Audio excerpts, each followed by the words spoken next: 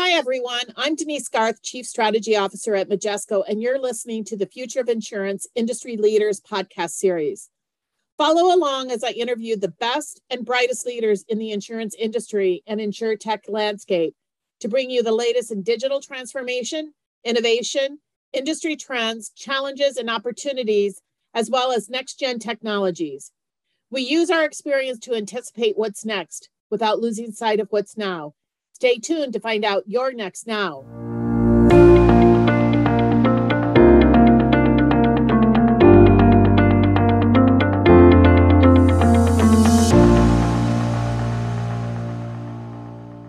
Welcome, everybody, to today's podcast. I am thrilled to have Chris Skowronski, the Chief Operating Officer of Munich Re Specialty Group and North America, joining me as part of our Industry Leaders podcast series. Welcome, Chris. Hi, Denise. Thank you for inviting me to your podcast. You're going to be cool now, Chris, because you have a podcast. So your kids and their friends are going to think this is really, really cool. Fantastic. I always like to start off the podcast, Chris, give a little bit of background on yourself, what your role is, our partnership. So do you want to kind of give that perspective to the audience? Sure. Would love to. So, Denise, I started my career in consulting several years ago in financial services, and then moved on to two innovative startups in the early 2000s, which then translated into me beginning my career in insurance, which has been in force for the last 20 years, half of which was spent in IT and the remaining half spent in various business strategy and operations roles. In the last 4 years, I assumed a blended role of Chief Digital Officer and Chief Operating Officer for a business unit within Munich Re Specialty. And my remit was to define and build an end-to-end target operating model for a specialty MGU. And that was fundamentally a new entrepreneurial opportunity within the industry for me to help define product, process, people, technology, partnerships. And our relationship with Majesco fundamentally began during those early stages of defining not only the technology, but obviously building a long-standing relationship with Majesco in terms of delivering an integrated suite. You have a really interesting background, and your experience with these other startups in e-commerce and now in insurance gives you kind of a very unique kind of perspective. What have you found to be the similarities and differences between the two startups around e-commerce and now this MGA startup for Munich Re and insurance? And what learnings did you bring forward to kind of bring to the work that you've been doing at Munich Re? Great question. I would say, Denise, when I dig back in history and I think about my 3 to 4 years that I've spent building two internet startups, fundamental differences that come to mind is back in the day, those startups were truly entrepreneurial in nature. There were unproven business models. There was a lot of test and learn. There was this mentality of you build it and they will come. Tremendous amount of risk. Profitability wasn't in focus. It was more about top line growth. And when I compare and contrast that to the insurance industry, particularly the role that I've been executing in the last few years, it's more entrepreneurial in nature. It's our client expectations are fairly understood. There's plenty of existing business models that one can leverage and replicate. Technologies are readily available, and growing quickly is important, but growing profitably is critical. And so, those are the fundamental differences. However, the similarities are there's a fundamental need for speed, right? Moving at the pace that I'd say many things within the industry have sort of taken on a path of modernization, dealing with legacy challenges. When you're in a growth mode and you're building something from scratch, speed matters. Growing quickly matters. Testing, failing fast matters. But all of that is still with those constraints in terms of we have existing client relationships, we have existing distribution partners, and we need to maintain their expectations, and we need to ensure that we deliver upon the commitments that we make to them. Fundamentally, I'd say the similarities are go fast, right? Yeah. Deliver as quickly as possible, learn, adopt. Fundamentally, the constraints are a little different in the sense that it's more of a known world. It's the relationships are there, the expectations are clear, versus pure startups are a little bit more about dipping your toe into the uncharted territory. And that brings along, I think, that much more risk taking and that many more unknowns. When you kind of talk about building that foundation and that foundation around the organization, the products, the business processes, and obviously the technology, it's easy to kind of take an internal kind of view, but you really took a very different view that was really an approach of building that foundation, but with an eye to the customer. Can you talk about that a little bit more? Absolutely. It starts with the product and the service that our customers require.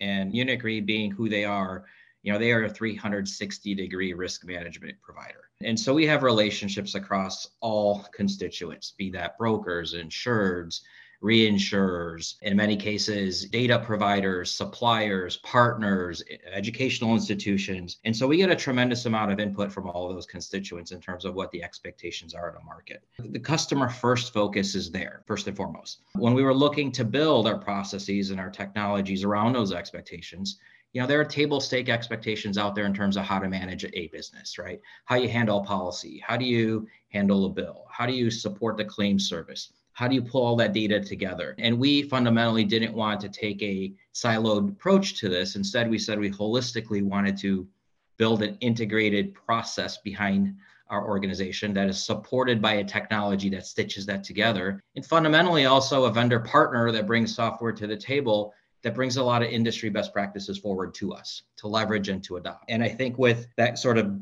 bi-directional understanding of our external partners' expectations and what our technology and vendor partners can provide in a marketplace, we've been able to find that sweet spot whereby we've been able to deliver on both ends in a fairly rapid manner. That makes me think about how this foundation is really allowing you now to have a digital focus to the future, giving you the ability to do some really interesting and innovative things that are going to be of real value to your customers and the brokers.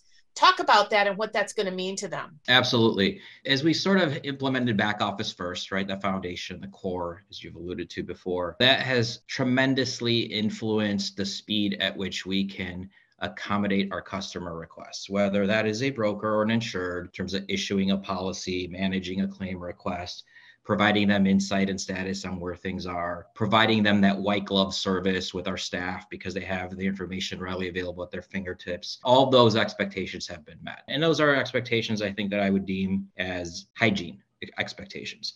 The next wave is really sort of not only addressing what I believe the industry has been trying to solve for quite some time, but the interest in providing ease of doing business, right? Providing a tailored service via the channel that the customer prefers.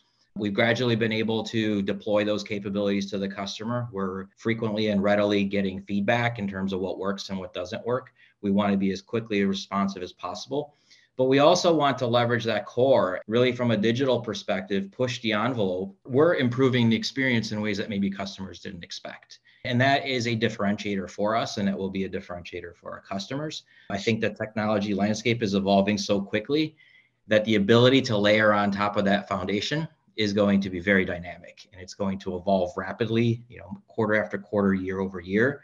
Clearly, as we've seen the various vendors come to play within InsurTech, I think there's much more that's going to be manifesting itself in various areas where I think we can enrich that experience building on top of the core that we've established. Building on all of that, when you think about insurance and you think about our business, the complexity of risk is not getting any easier. It's getting much more difficult and it's getting layers of risk. And so when you were kind of thinking about as a startup, particularly in the specialty arena, how did you focus on developing the right products and what was the right risk management practices, the right business processes, especially around underwriting?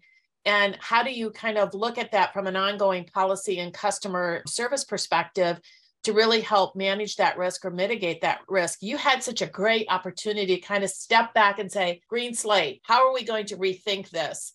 And how are we going to rethink this in light of a really rapidly changing risk environment that all of the loss aspects and loss details of the past really are irrelevant today because our market and environment is so different. So why don't you talk a little bit about that? Absolutely. Our product build was informed by obviously direct customer feedback. That's our brokers, that's our clients. And quite honestly, given who Munich Re is, the amount of data that we capture within particular exposures, within particular regions and territories and risk classes, we had all that information at our disposal. And as we started to balance, what is a commodity product that we would offer, we obviously as an organization have all the solutions available. But each and every time a risk characteristic comes up that requires something unique, we adopt, right? And we adapt. And that is fundamentally the way I define specialty. And so many of the products we've launched on the surface appear like they would be very similar to what other carriers and providers are offering. but we differentiate ourselves through the coverages, through the terms, through the rates, through the prices. And, all feedback in general from a subjective perspective comes from our clients, but from an objective perspective, it comes from our data. And we're able to triangulate on that information to develop products that fundamentally meet the market needs. Really fascinating. And to be able to then kind of take those product concepts and be able to kind of put those into a system that you can actually issue, underwrite, service, all of that, it's really a different kind of technology foundation. What were you looking at from a key component and capabilities, and what were your expectations and how the technology would enable your business model and drive that speed to market when you were looking at options and ended up selecting us? That was a very, very involved analysis phase, to be honest, Denise. We've looked at obviously all the competition. We've looked at our varying needs. We've looked at speed to market. And then quite honestly, we've looked at the ability to deliver. And the culmination of all of those facets resulted in us picking Majesco, transpired into a very rapid and I'd say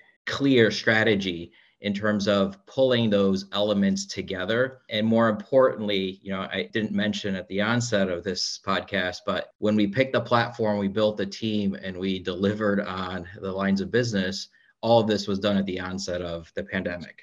And so it's kind of funny as I say that right now, because it's the first time I actually met many of the people that I've worked with the last 4 years within the Majesco organization was not until last month. And so, it underscores the partnership and the relationship quality that sort of cemented itself 4 years ago and now continues, fast and furious in the sense of the vendor partner had to understand our mission, right? They had to understand our product. They had to understand our business to be able to apply that technology, not just in an out-of-box fashion, but in a very curated and mindful way in terms of customizing and modifying the platform to meet those things that are truly differentiating for us. And as we picked this relationship, right, those were things that we were looking for at the onset. Is the technology itself is going to evolve, and we knew that. Cloud platform gave us the flexibility, obviously, in this environment to deploy things and expose things to our delivery teams, to our business users, to our clients in a much more rapid fashion. And so,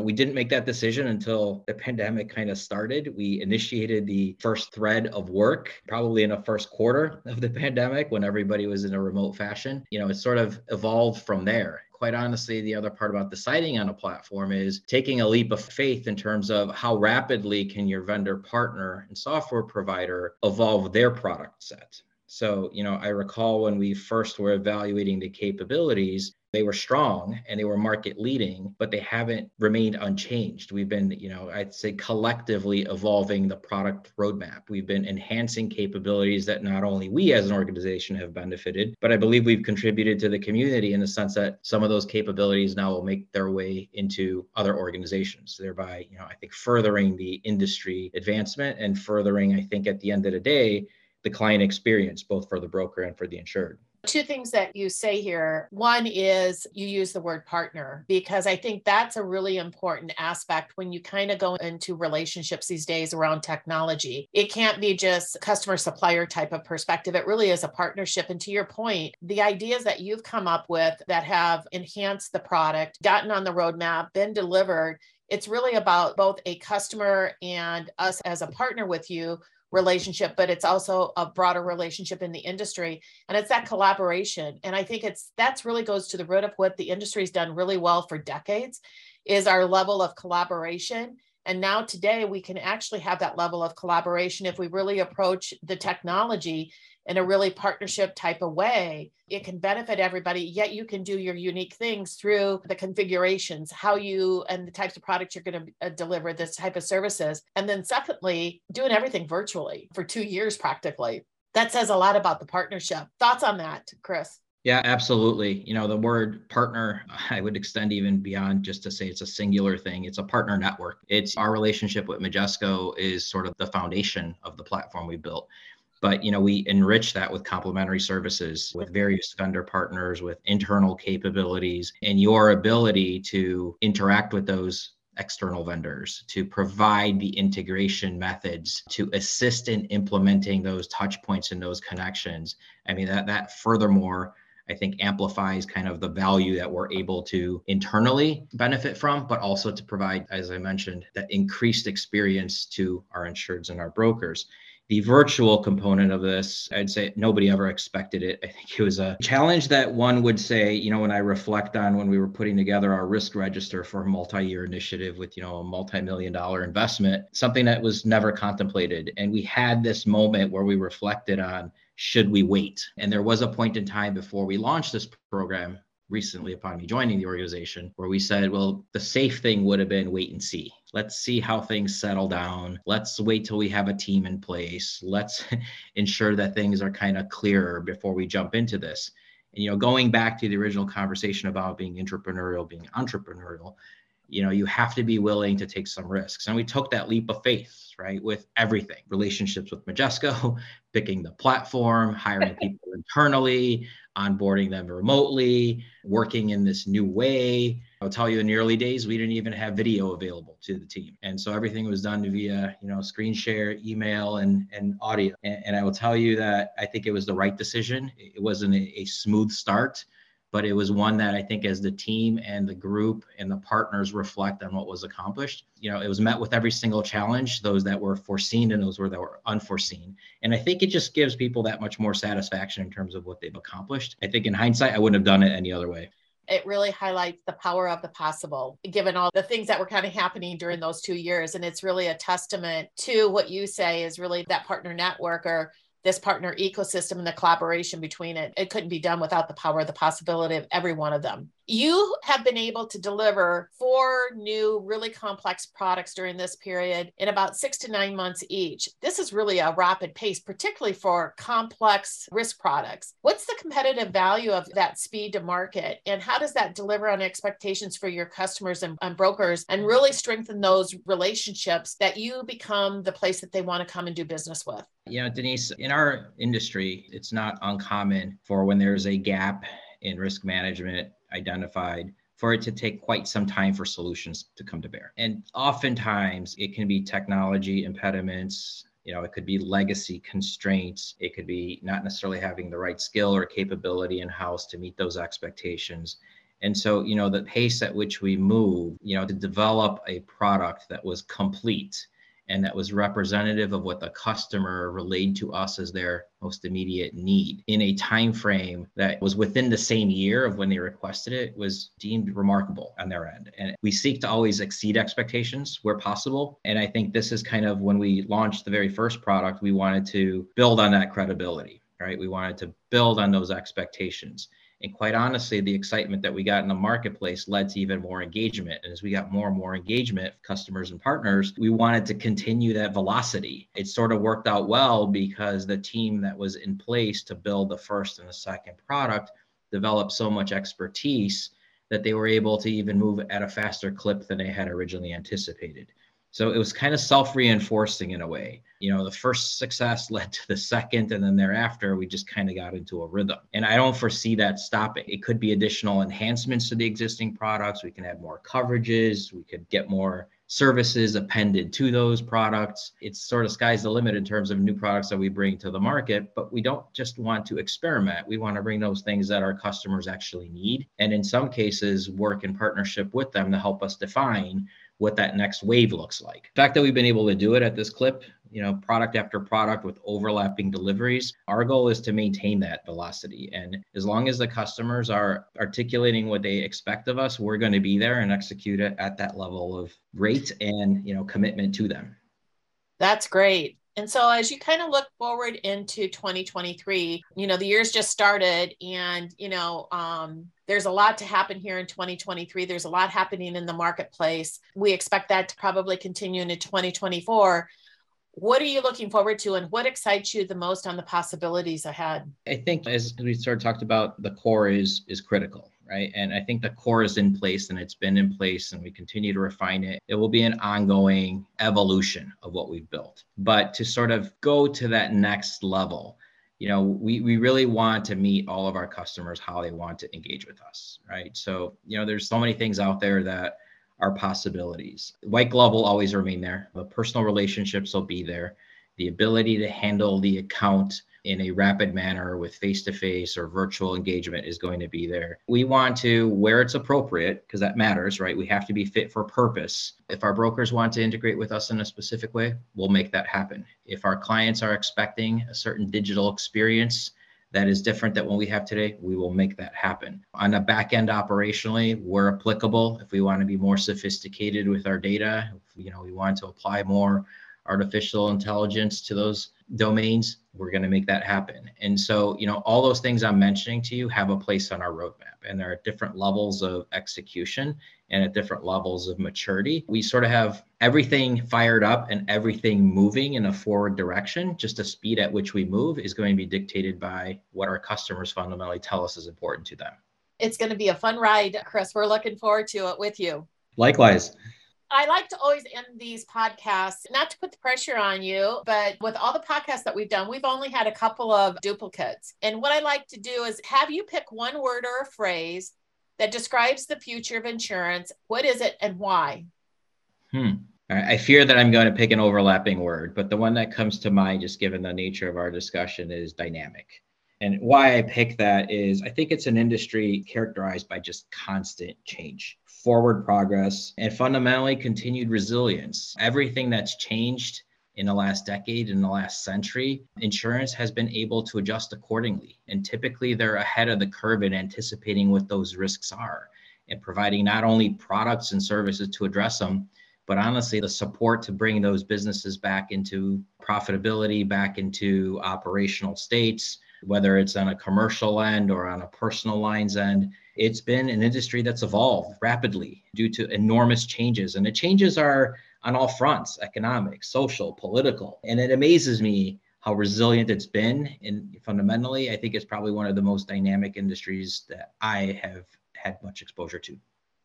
So, Denise, I don't know if that's an overlapping word. I'm hoping it's not, but if it is, it's not, Chris. You did good. And I couldn't agree with you more about the dynamic nature. There's the old adage that once you get into insurance, you never leave. Well, my first job was in insurance and I've never left. I think it's because it's not really understood the dynamic nature of it, the moral value that it really does in underpinning risk so that businesses can operate, governments can operate, people can live their lives. I think that it's such an exciting time for the industry because the possibilities are actually endless given everything that's changing around us. And we're so happy to be working with a partner like yourself and a company that you represent that really sees those possibilities and really looking at the opportunities ahead in the future. So thank you, Chris, for your time today. We're looking forward to an exciting 2023 and beyond. Looking forward to having not only virtual conversations, but also in-person conversations throughout the year. Thank you, Denise. It's been a pleasure. I look forward to future discussions. That's it for this week's episode of Future of Insurance Industry Leaders podcast. Subscribe to our market-leading podcast series available wherever you get your podcast from. Thank you for listening and be sure to tune in the next time.